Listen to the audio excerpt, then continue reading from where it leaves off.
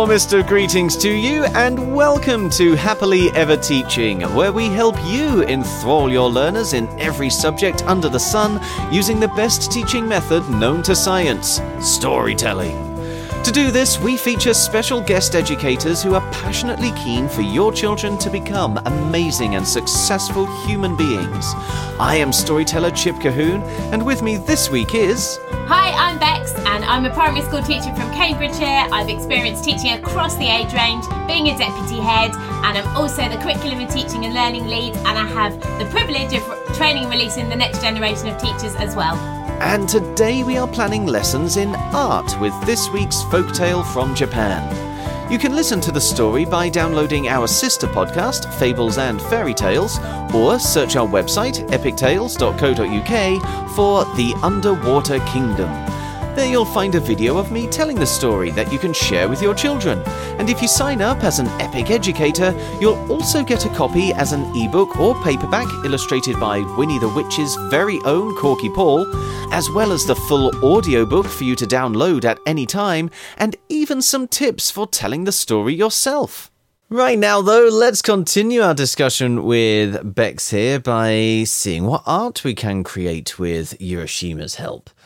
What have you come up with here, Bex? For art, I would definitely, again, if you haven't heard this strongly enough over the past week and a bit, then get hold of Corky's illustrations, because they'll really, really help the children, particularly when they're thinking about art. So for the younger children, so for our early years and year 1 and 2 children, lots of the art skills that they need to learn is particularly about looking at warm colours and cold colours. So I would really get them to start looking at just being able to paint the sea or to create the sea using different media.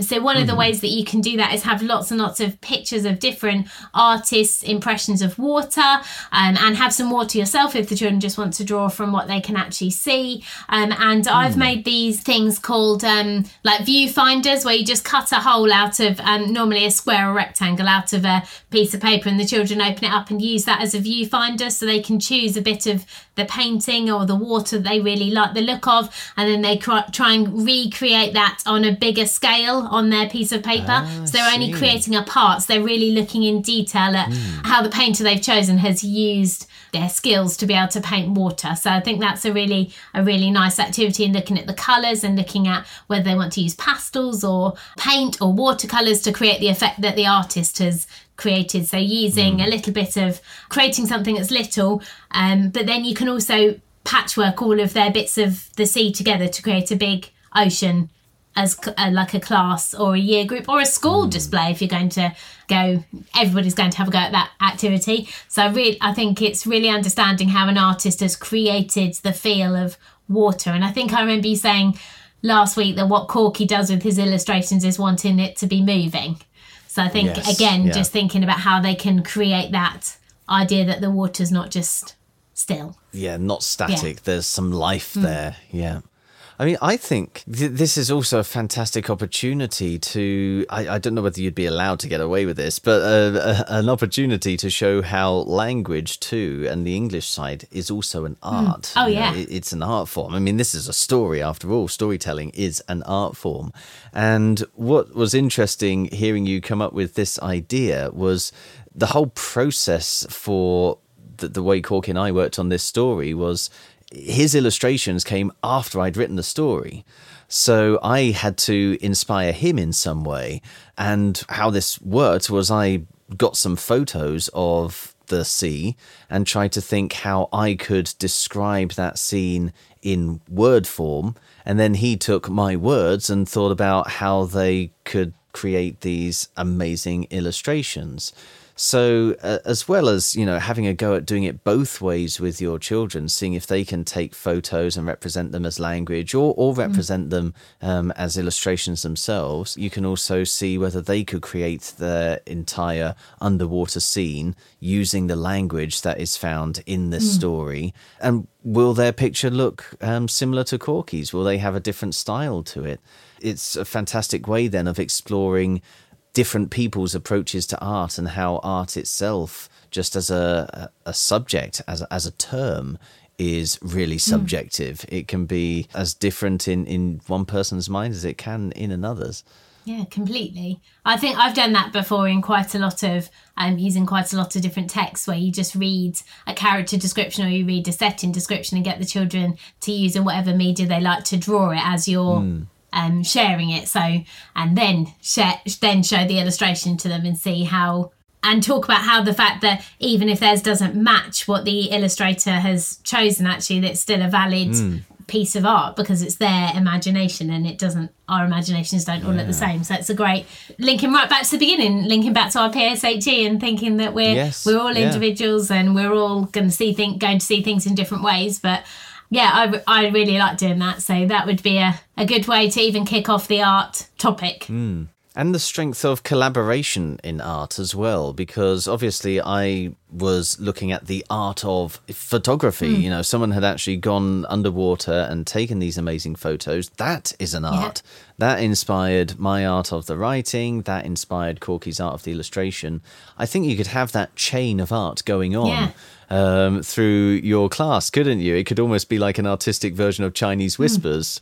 We could call it Japanese whispers, couldn't we? Let's do that. You could have one child taking a photo and turning it into words, then passing it to another child who turns it into a picture, who then passes it to another child who has to try and describe it in words again, and just keep that chain going to show how art is unique, but also something that brings us together. Yeah, definitely.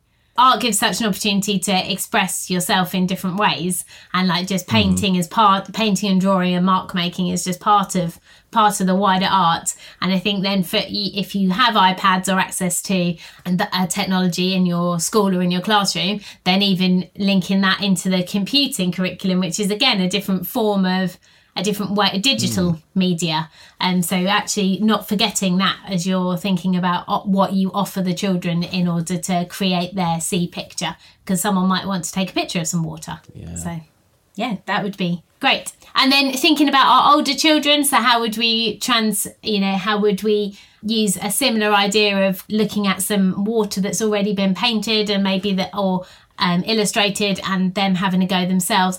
I'd probably look at them copying the style of an artist. So looking at particularly about the way, I'm fascinated by the way Monet painted his water, particularly in water lilies, with like pushing the paint around and using lots of different tools. So I'd probably have a look at that at first, and then get them to illustrate a part of the Urashima's story. So giving them a different part in maybe groups.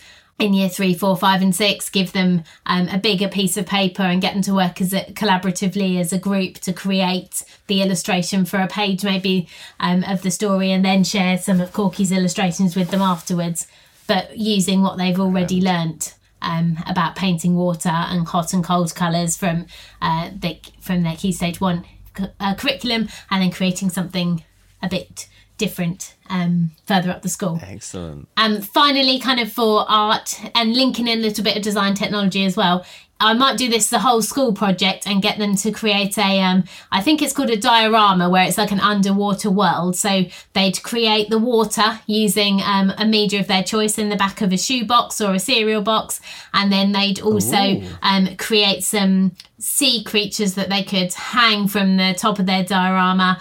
So they'd create an underwater world. They might want to look at the seaweed and the sea urchins and what's happening on the sea floor as well. But and then you'd also be able to see a really nice progression in skills across your primary school if you're an all through primary school, or across your infants or juniors if you're an infant or junior school. Just really so you'd get different groups or different age groups to design different parts of the diorama. So they'd all create their own, but then you could display ones from across the school, so you could really see. I see.